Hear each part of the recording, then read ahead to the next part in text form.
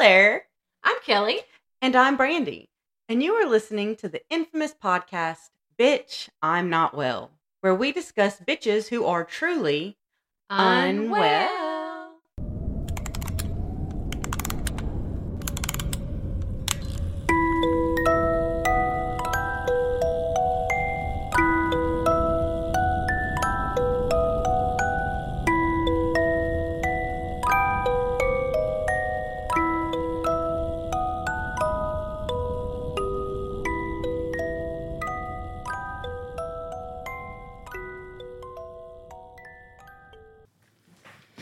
Hello, Brandy. Hello. Are you doing well today? I am because I'm with you. Yay. You make me happy.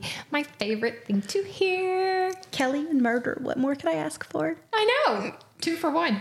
Heck yeah. Today's a 2 for 1. Really?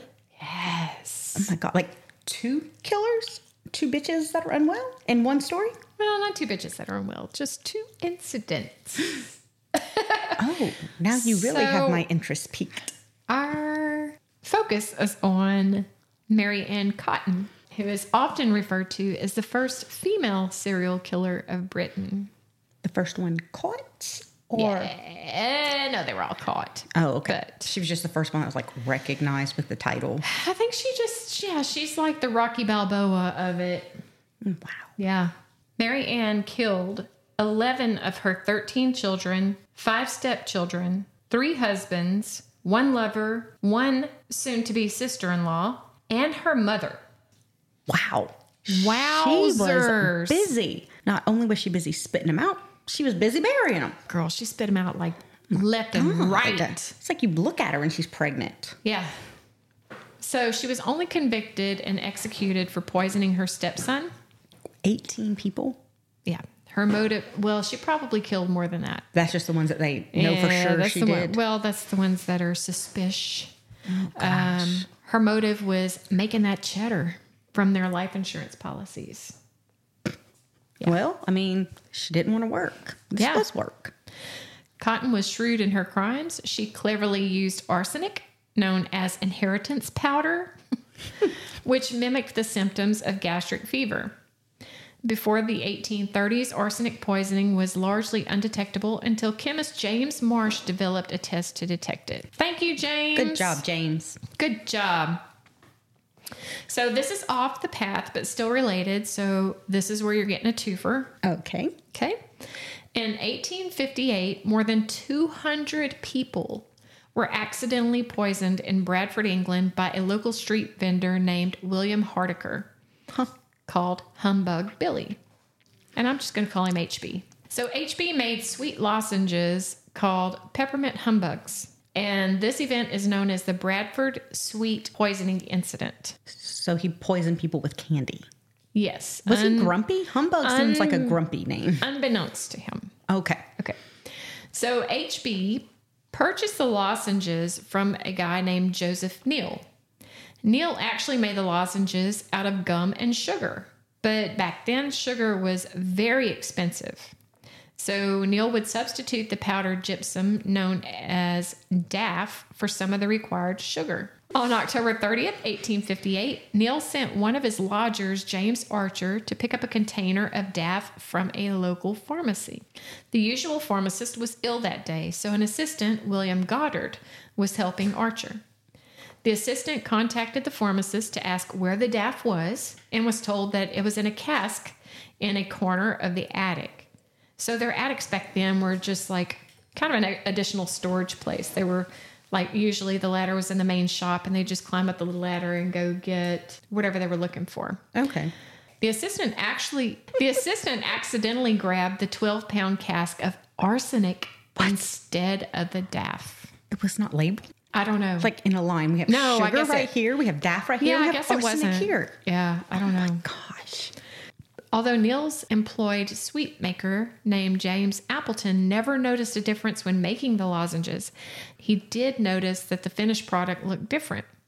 Appleton suffered symptoms while making the sweets and was ill for several days later with vomiting and pain in his hands and arms, but never realized it was caused by poison. I mean, you don't expect to get poisoned by your pharmacist. Well, no. or by making sweets. Yeah. So 40 pounds of lozenges were sold to HB. HB ate one of the lozenges, as he usually did, to taste them before selling them, and also fell ill shortly after. Not thinking that the lozenges could be poisonous, he sold 5 pounds from his market stall that night, resulting in over 200 people becoming severely ill and 21 people dying from arsenic poisoning within one day. Oh my God, that's crazy. Insane. That's a lot of 5 pounds is a lot. That's a lot of the lozenges, yes, because they don't weigh very much, Yeah. So the first 2 deaths were children, and it was thought that they had cholera. However, the growing number of casualties soon showed that it was the lozenges causing this horrifically tragic event. Ultimately, Charles Hodgson, the pharmacist, William Goddard, the pharmacist assistant, and Joseph Neal, the sweetmaker, stood before the magistrates in the courthouse in Bradford on charges for manslaughter. Ooh. It was estimated that 14 to 15 grams of arsenic were in each humbug. Cool. And 9 grains are considered to be a lethal dose. Oh, shoot. So each little lozenge had enough to kill 2 people. I would have died. I would have sat there and ate them all. You would be dead for sure. I can't eat just one. It's like Lay's chips. You can't eat just one. Yeah. The prosecution against William Goddard and Joseph Neal was later withdrawn, and Charles Hodgson was acquitted when the case was considered at York Assizes. Assizes? At York Assizes? I don't know. Assizes? At York Assizes on December 21st, 1858. The tragedy was a major contributing factor to the Pharmacy Act of 1868, which recognized the chemist and druggist as the custodian and seller of named poisons. That's what medicine was formerly known as a poison. Oh, really? Yes. And also resulted in W.E. Gladstone's Ministry of 1868 through 1864 legislation regulating the adulteration of foodstuffs as a result of the events. I don't know about you, but I kind of wish medicine was still called poisons. Me too. I might start referring it to that. Chris, can you please pick up my poisons while you're in town? My medicinal poisons. Yes, and grab a side of arsenic while you're out. Mm-hmm. So history-wise, arsenic was being mined in 3000 BC. Cool. That's before Christ. Wow, that's really old. To make bronze. However, the adverse health effects led it to being abandoned. Arsenic has been used for over 2,400 years as traditional Chinese medicine to cure syphilis before penicillin was introduced. Arsenic was also an ingredient in many tonics and other patent medicines. Wow. During the Elizabethan era, some women used a mixture of vinegar, chalk, and arsenic to whiten their skin, preventing aging and creasing of the skin. I remember this. Back then, being pale and very pale skin was popular. Right. You were beautiful if you had very pale skin. During the Victorian era, people came into contact with the poison on a daily basis. Arsenic was used in children's toys, wallpaper, even baby carriages. Oh my gosh. Yeah. In 1889, in the U.S. newspapers, they advertised arsenic complexion wafers. What? That promised to remove facial blemishes such as moles and pimples. Oh my gosh. Here's the ad. I can actually see the ad. It says, "A woman's face is her fortune." Wow. That woman is really scary in the picture. Yeah, well, I guess this is That's before, the before, and then this is the after. Even her necklace looks nicer afterwards. Right? It's all put together. It says Dr. Sims Arsenic Complexion Wafers. After a few days, use will permanently remove all blotches, moles, pimples, and freckles, producing the entrancingly beautiful complexion that shames the use of powders and creams. Dr. Sims' safe periodical wafers are sure and reliable for all female irregularities. Price $2 per box. Warranted to contain no tansy or pennyroyal. Don't know what those 2 items are. They're poison. Pennyroyal, I think, is an herb, and they would use it for abortions. Oh, yikes. Okay. Yeah. But it could also kill the mother. Oh, yeah, damn. So, yeah, we don't want no pennyroyal. In the 1800s, they also used cocaine as a medicine. Really? Yeah. Queen Victoria used to snort cocaine. As medicinal purposes For only? medicinal purposes only. They figured out later on that that's not a good way to deal with pains and injuries and anxiety. No way. Mm-mm. So I looked up the effects of arsenic poisoning. And if I ever get, if somebody ever dies in my house, I'm going to be in so much trouble because all my Google searches are really sick. They're really bad. So I kind of want to look at your Google searches. Well, that's everything that we've talked about, but I really wanted to look at the effects of arsenic poisoning and how to get away with it. No. Bitch, you were unwell. No, just to see if you consume it, what happens. Okay. You want to make sure you're not being poisoned. Absolutely, because I sometimes doubt Jeremy, okay? All right. Flip-flop. Flip-flop. Coming for you, flip-flop. Sometimes he's out of control. So I looked up those effects, and it seems like a brutal way to die. Over a short period of time in heavy doses, arsenic causes symptoms familiar to food poisoning, like severe abdominal cramping, nausea, vomiting, diarrhea, then bloody diarrhea. Eventually, there is so much fluid loss that the person goes into shock, causing insufficient blood flow to the organs, which then causes the organs to start shutting down. Then the person experiences changes in heart rhythms, confusion, seizures, brain swelling, heart failure, or coma, and then death.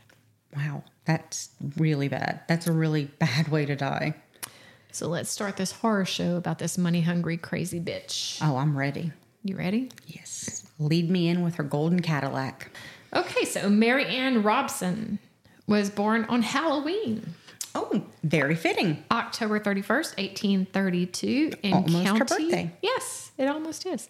In County Durham, England, to Margaret Nee Lonsdale and Michael Robson. Michael was a colliery sinker. What is that? It is a person who specialized in creating new vertical mine shafts. Oh. The job was highly skilled. The workers who did this work were often regarded as like an elite workforce. Oh, I bet that's kind of like scary. A Navy SEAL, but a mine worker. That's scary. I'm very claustrophobic, so I would not like that job, but I bet it is hard to find somebody that could Nor I. do it and not like get buried alive or hit something they're not supposed to hit. Precisely. Kind of like call this number before you dig. Before they had this number. Call before you dig. I don't think they had that available then. But I don't think so. In 1834, Mary Ann's sister Margaret died at only a few months old. The Robson family moved to the village of Merton in Durham when Mary Ann was 8. But tragedy soon followed when her father fell 150 feet down a mine shaft and died in February of 1842. Wow.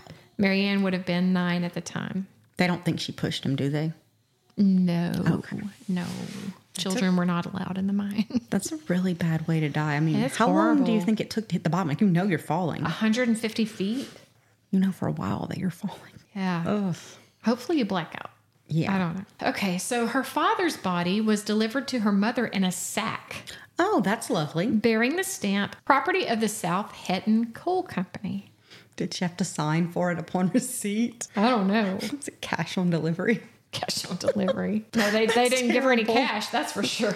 So this is, it's truly indicative of the harsh nature of the time, right? Yeah, that's, oh my gosh. Yeah. I couldn't imagine.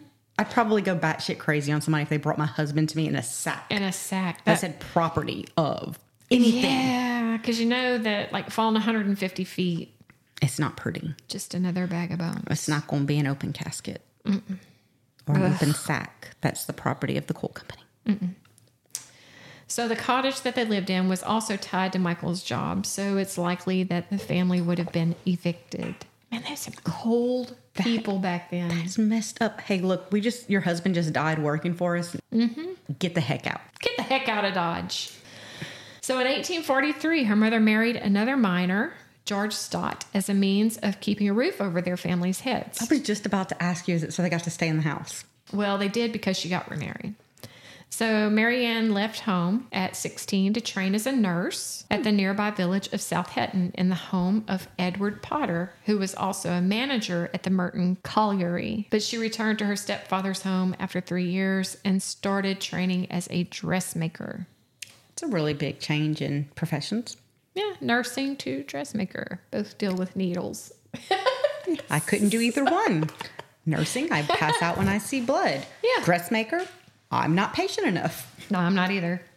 In 1852, 20-year-old Marianne married William Mowbray, a colliery worker. That's a hard word to say. A colliery laborer. And they soon moved to southwest England, where her killing spree began.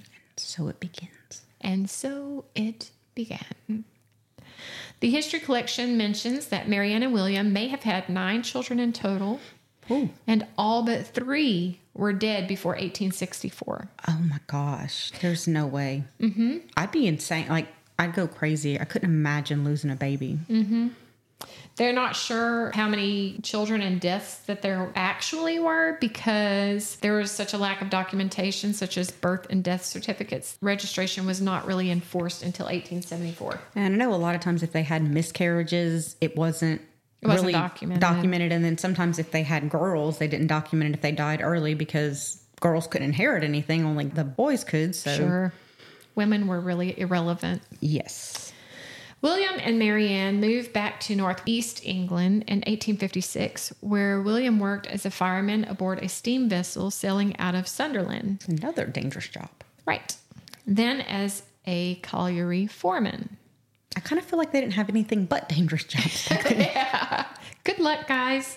Every man for himself. Another daughter, Isabella, was born in 1858, and Margaret Jane died at 4 years old in 1860. Mm-hmm. Another daughter, also named Margaret Jane, was born in 1861. And a son, John Robert William, was born in 1863, but died the next year, less than a year old, from gastric fever. So the first Margaret Jane died of gastric fever as well. Okay. So lots of gastric fever going around this household. Must be contagious. Mm-hmm. At some point, William purchased life insurance on himself and 3 of the remaining children, as several of their children died of gastric fever, a common ailment, but similar symptoms to arsenic poisoning. Imagine that. I mean, this is a slow, painful death. How can you sit there and watch your kids suffer? That I don't know. Oh, man, this bitch, I don't like her. I don't like her either because, they had 9 kids, 3 were alive. They all pretty much died of gastric fever. So, okay, more than half of her kids she killed. All of them, actually. So, hang on. Oh, gosh. I hope she was hung, drawn, and quartered. Just saying. No, unfortunately, she died a pretty brutal death. So okay. Hang on. It gets fun at the end. Can't wait. Okay, so William died in January of 1865, and John Robert William died shortly thereafter. Did they die of gastric fever?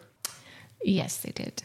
How is this not throwing up any red flags to their neighbors? I don't know. I mean, I guess there was a lot of cholera and gastric fever and stuff going around at that time, but who really knows? And a lot of these kids, their births weren't even recorded, so nobody really knew that their deaths weren't recorded either. So, We don't even know these kids existed. Yeah, exactly. So Marianne was 32 at this time. The lives of William and their children were insured by British and Prudential Insurance, and Mary Ann collected a payout of £35 on William's death, equivalent now to £3,560 in 2021. About half a year's wages for a manual laborer at the time. Oh, wow. And £2.05 for John Robert William, which was her son. Okay. So she had been married for like 12 years at this time? 13. 13 years? Mm-hmm. Dang. She was pregnant for almost the whole time. Almost the whole time, yeah. Soon after Mowbray's death, Marianne moved to Seaham Harbor in County Durham, same county, where she struck up a relationship with Joseph Nattrass. During this time, her 3.5-year-old daughter, the second Margaret Jane, died of typhus fever, which also has similar symptoms of arsenic, leaving her one child of up to 9. So out of all of her kids from her first marriage, she's down to 1? 1 kid. Oh, okay. Mm-hmm. This one must have been her favorite. Maybe. We don't know. She returned to Sunderland and began working as a nurse at the Sunderland Infirmary, House of Recovery for the Cure of Contagious Fever Dispensary, and Humane Society. Wow, that's a mouthful. Blah, blah, blah. And she sent her surviving child, Isabella, to live with her mother. I wonder how many people she killed here. I was just thinking that, like assisted suicide or this patient peed on me, so bye. Bye. You're getting a little bit of arsenic in your food tonight. One of her patients was an engineer named George Ward. They married at St. Peter's Church, Monkwearmouth. Wow, that's a mouthful. There's a lot of weremouths. On August 28th, 1865. Mind you, her husband of 13 years died 7 months earlier, and she's already marrying Oh my gosh. this other man who is sickly. Ward continued to suffer ill health and died on October the 20th, 1866. I can't believe he made a whole freaking year. He must have been like really good immune system, and she's like up in that arsenic, like, you are gonna die. What is taking you so long? I know. Did she have a life insurance on this husband too? Yes, absolutely. Oh my goodness. It's like, I know now it's really hard to get life insurance if you're already sick. Yeah, she had I life guess back insurance. then that was null and void. If you can afford it, we will give it to you. Mm-hmm. The cause of death recorded on his death certificate was English cholera and typhoid. Huh. I wonder how many deaths back then were put down to normal illnesses and causes, and they were actually murder. Yeah, definitely. Because I know back then they had a lot of arsenic poisoning. In fact, they had like an arsenic law put in place eventually. Man. So the attending doctor later gave evidence that Ward had been very sick, yet he had been surprised that his death was so sudden. And once again, Mary Ann collected insurance money in respect of her husband's death. So now we're on to paying out that cheddar, girl. Mm-hmm. Now we're on to husband number 3. Oh. James Robinson. Come on down. Oh, James. You're the next runner-up on The Price is Right. You're not going to win. The price is wrong, Bob. Price was right for her. So James was a shipwright at Palion in Sunderland, whose wife Hannah had recently died. He hired Mary Ann as a housekeeper in November 1866. Just 1 month later, James's baby John died of, drumroll, gastric fever. Oh my gosh. He turned to his housekeeper for comfort, and she became pregnant. You think she had the skimpy housemaid? I don't know what the hell she had. She wasn't a stripper, though. If that's your question. It kind of was. I know. Do you think she was swinging around their bed poles? Nope. Okay. No. Never mind. So at this time, Mary Ann's mother, living in Seaham Harbor, County Durham, became ill with hepatitis. So Mary Ann immediately went to see her. Stay away, Mary Ann. Although the mother began to recover, she also began to complain of stomach pains. What the hell is wrong with this woman? She died at age 54 in the spring of 1867, 9 days after Mary Ann's arrival. So she ran a marathon the day before Mary Ann got there, and then she died a few days later. Correct. That is not suspicious at all. It was definitely natural causes. I do not know if there was any insurance collected on that. So... The poor kid that was staying with that mom. Now you get to go back with your mama. That's right. You're gonna Mary Ann's die. daughter, Isabella, around 9 years old at this time, was brought back to the Robinson house and soon developed severe stomach pains and died. She almost escaped. Almost. Poor baby. Poor baby. As did 2 more of Robinson's children, Elizabeth and James. All 3 children were buried in the last week of April and first week of May in 1867. Oh my gosh. Mary Ann received a life insurance payment of £5 and 10 shillings and a 6p for Isabella. Oh my gosh. How, I couldn't imagine 3 children in a week. So, I guess not suspecting anything, Robinson married Mary Ann at St. Michael's, Bishop Wearmouth. Don't do it. Turn around and run. Run, Forrest! On the 11th of August, 1867. Mary Ann was 34 at this time. Oh my God. She's had 3 husbands in 2 years? Yes. God, this bitch is busy. Their first child, Margaret Isabella, Mary Isabella on her baptismal record, was born that November. But she became ill and died at 6 months old in February of 1868. So she's not original with her children's names. Let's just stick with Margaret and John. Keep I don't repeating it. That way when I fuss at you, I know I'm going to get it right. You all have the same name. Right. Oh my gosh. So their second child, George, was born on the 18th of June, 1869. George was one of the rare few of Cotton's children that would survive her. He must have been, he was born with an immune system that was like Herculean. I'm not a quitter, but keep on surviving. Yeah, I don't know. don't know the words. Okay. Sounded good. In that same year that George was born, Robinson had become suspicious of his wife's insistence that he insure his life. Finally. Hallelujah. Good job, Robinson. He discovered that she had run up debts of 60 pounds behind his back and had stolen more than 50 pounds that she had been expected to put in the bank. Ooh, girl. She in trouble. Mm-hmm. Flip-Flop would be mad. He would be. You hearing him coming down the hallway. Then he found that Marianne had been forcing his older children to pawn household valuables. He threw her out, retaining custody of their son, George, and the two never divorced. Oh, but he survived her. He survived her. Oh, yeah. He kicked her ass out. Good job, Robinson. And good job keeping that baby. That's right. Yes. That's probably why he survived her. Yes, thankfully. So now I move to husband number 4. Dang, this bitch is busy. Frederick Cotton. Marianne was desperate and living on the streets until her friend Margaret Cotton introduced her to her brother Frederick. Frederick was a pitman and recent widower living in Walbottle. I really like the names of these towns. Walbottle, Northumberland. I like the names too. I do. They're very original. I know, I love them. Who had lost 2 of his 4 children. Mm-hmm. Frederick's sister acted as a substitute mother for the remaining children, Frederick Jr. and Charles. But in late March of 1870, she died from an undetermined stomach ailment, leaving Marianne to console the grieving Frederick Sr. Oh, God, even her friends can't make it out alive. Gosh. Right. Well, she had to get rid of her so she could become the mother, you know? True. Soon, her 12th pregnancy was underway, and Cotton and Marianne were bigamously married on September the 17th of 1870. Marianne was 38 at this time. Oh.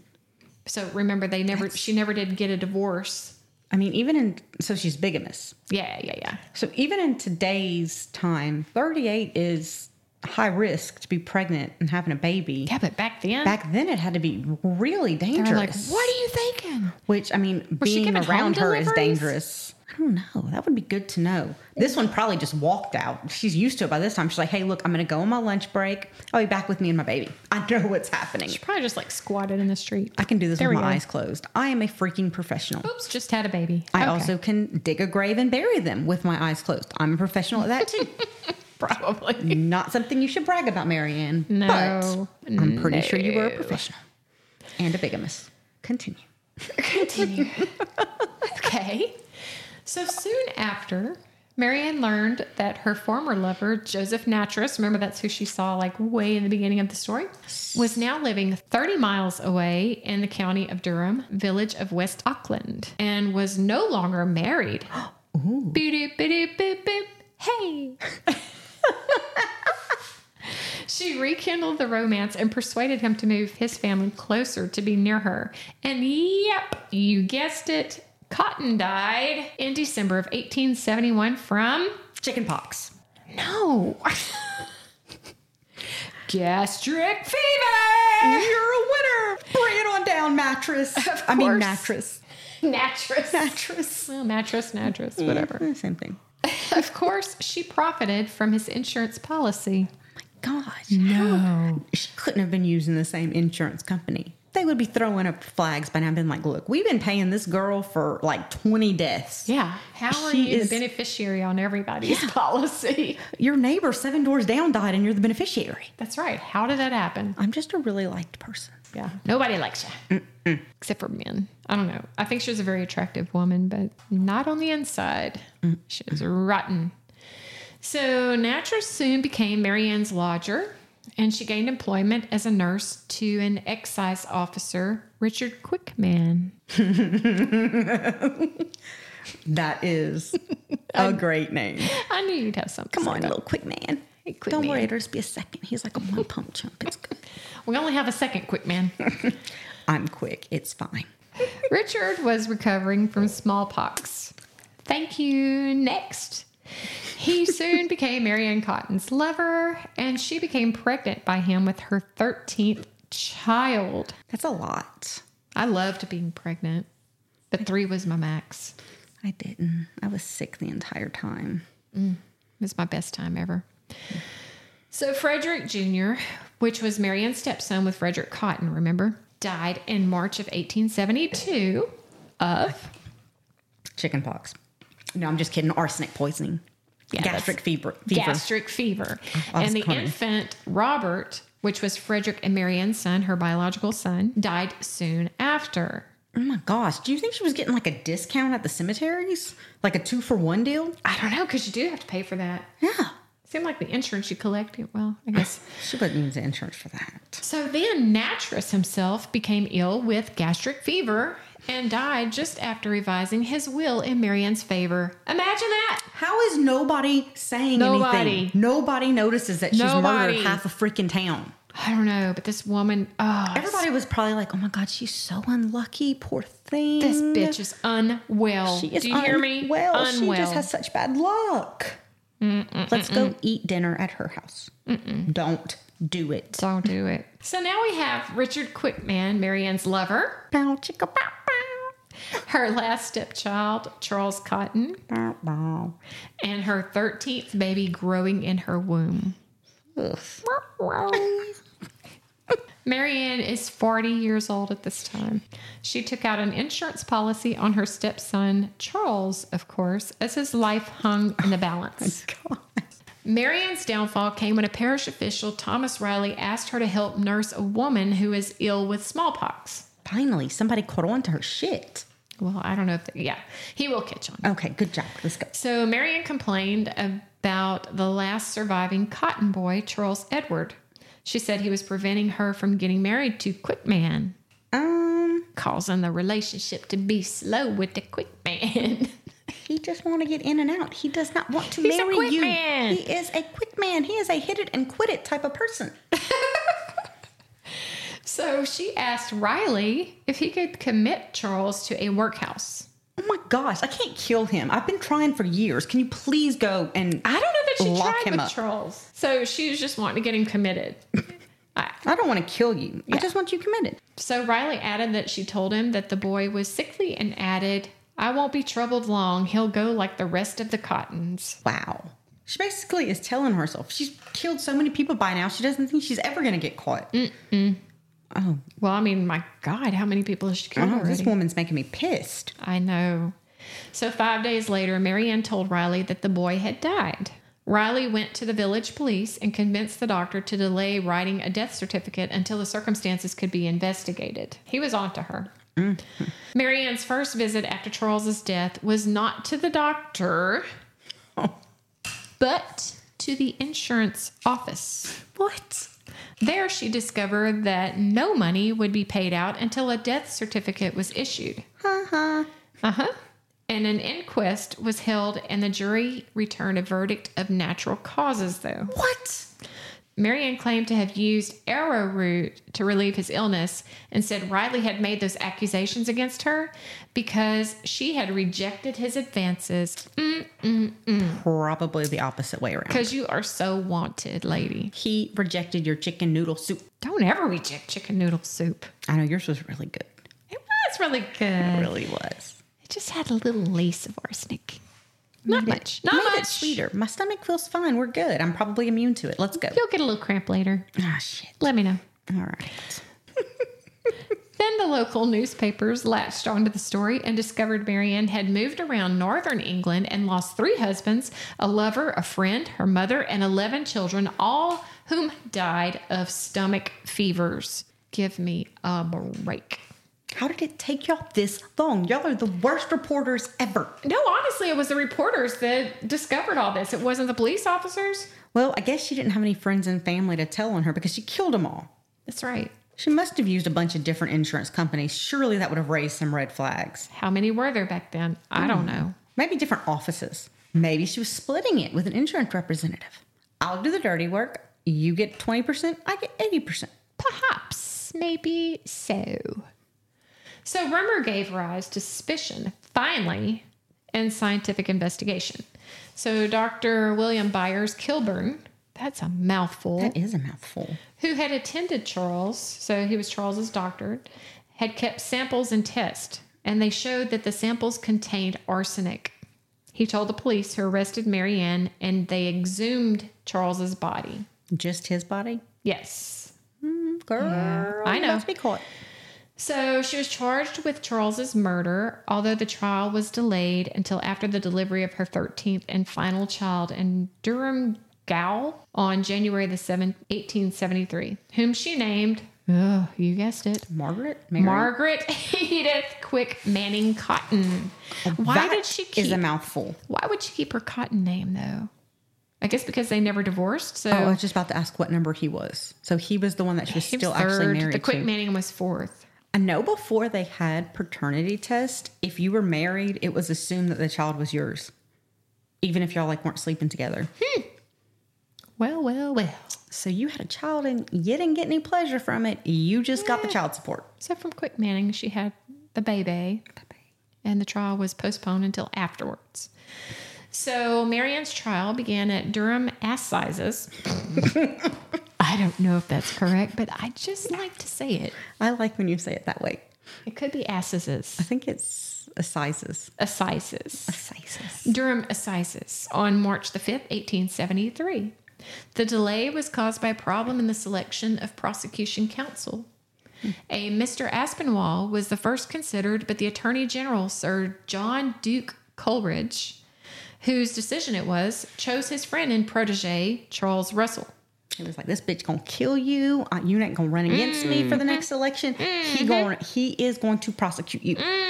This is his address if you want to send him food. That's right. So Russell's appointment over Aspinwall led to a question of the House of Commons. However, it was accepted, and Russell conducted the prosecution. The Cotton case was the first of several famous poisoning cases he would be involved in during his career, including those of Adelaide Bartlett and Florence Maybrick. So it was all women? There was no men arsenic poisoning people? No, I think women were the most vicious bitches back then. And they couldn't do anything else, so they were going to take it into their own hands. I got to discuss I got to do a podcast about the lady that sold arson in her perfume. Like, she disguised it as perfume. What? And I think she was responsible for over 200, 300 deaths. Oh, yeah. You have to cover this one. I've never heard of that. Oh, it's good. Oh, gosh. So the defense case was handled by Thomas Campbell Foster, who agreed during the trial that Charles had died from inhaling arsenic used as a dye in the green wallpaper of the Cotton home. For real. For real. The doctor testified that there was no other powder on the same shelf in the chemist's shop as the arsenic, only liquid. But the chemist himself claimed that there were other powders. And Campbell Foster argued that it was possible that the chemist had mistakenly used arsenic powder instead of bismuth powder, which was used to treat diarrhea. So one treats it and one causes it? Yeah, right? Don't keep those side by side. So the chemist confused it when preparing the bottle for Cotton because he had been distracted by talking to other people. It was definitely not my client. She is above par. Yeah, she definitely ordered the arsenic. She is so beautiful that this pharmacist was distracted by her beauty and gave her the wrong thing. Yeah, he gave her bismuth. This poor, unfortunate woman. Or he thought he was giving her bismuth. But he gave her the arsenic because she asked for bismuth. No, that bitch asked for arsenic. Oh, yeah. So the jury retired for 90 minutes before returning a guilty verdict. Hooray! They must have stopped for lunch because that's way too long. That is too long. Good job, jury, though. Y'all all get a pat on the back if y'all weren't dead right now. So the Times correspondent reported on March the 20th.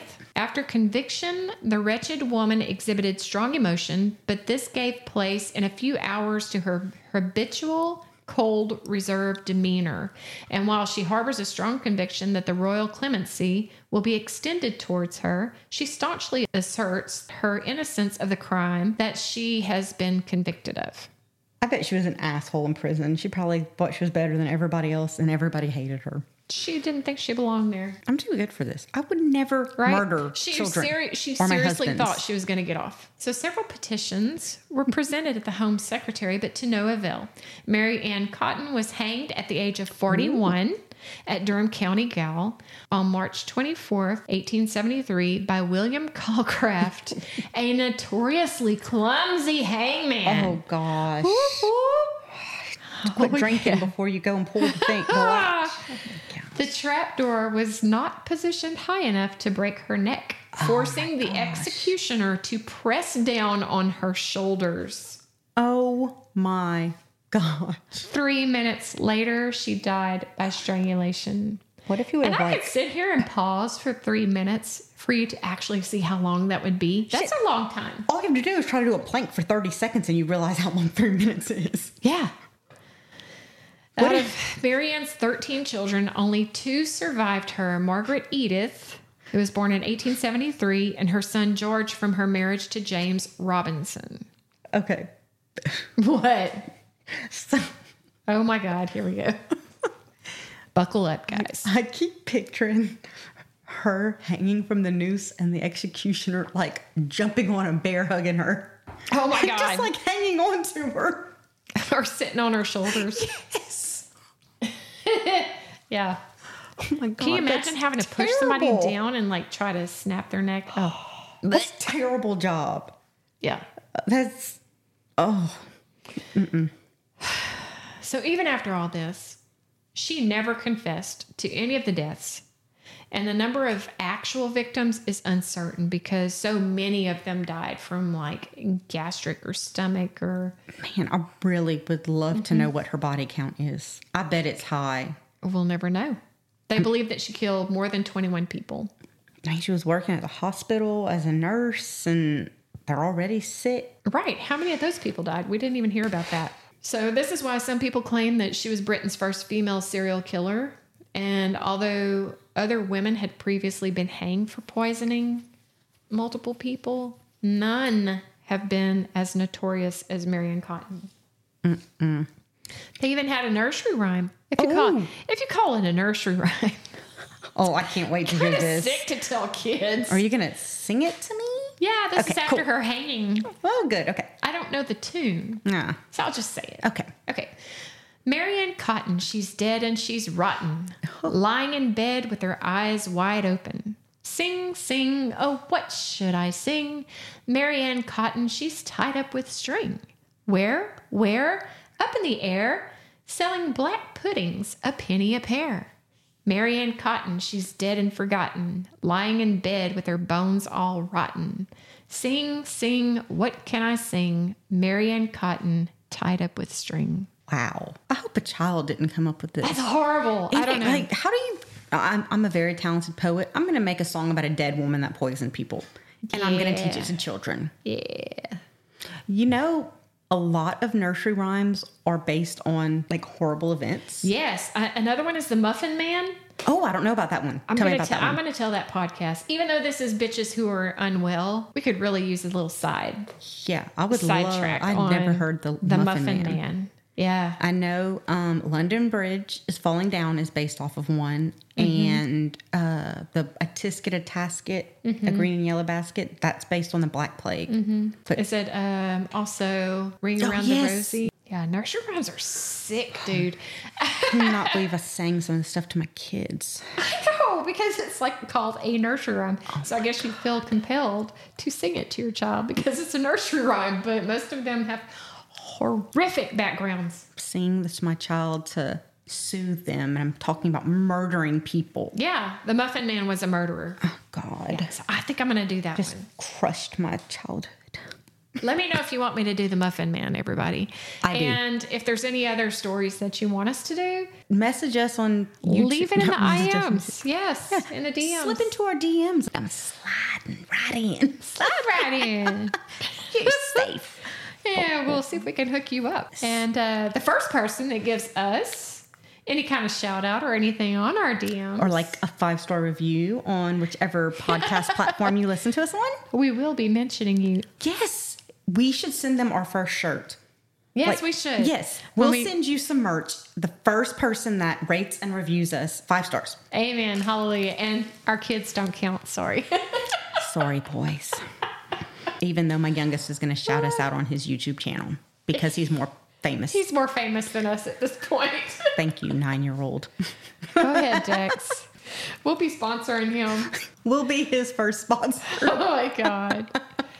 Oh, my gosh. Okay, so I hope you enjoyed this episode. It was... Yeah, that was a lot. And it really was 2 things. Like, that's crazy. The lozenge. Yeah, this was a good one. I've never heard of this one before. Thanks. I listen to a lot of podcasts and YouTubes, and I've never heard of her. Yeah, she was a biatch. We're not going over for Thanksgiving dinner at your house, baby. Never. No, you're never gonna get it. Never, ever gonna get it. Oh, my love. Okay, all right, that's enough. All right, so we hope you enjoyed the podcast, and we hope you join us on the next episode when we discuss bitches who are unwell. Bye. Bye.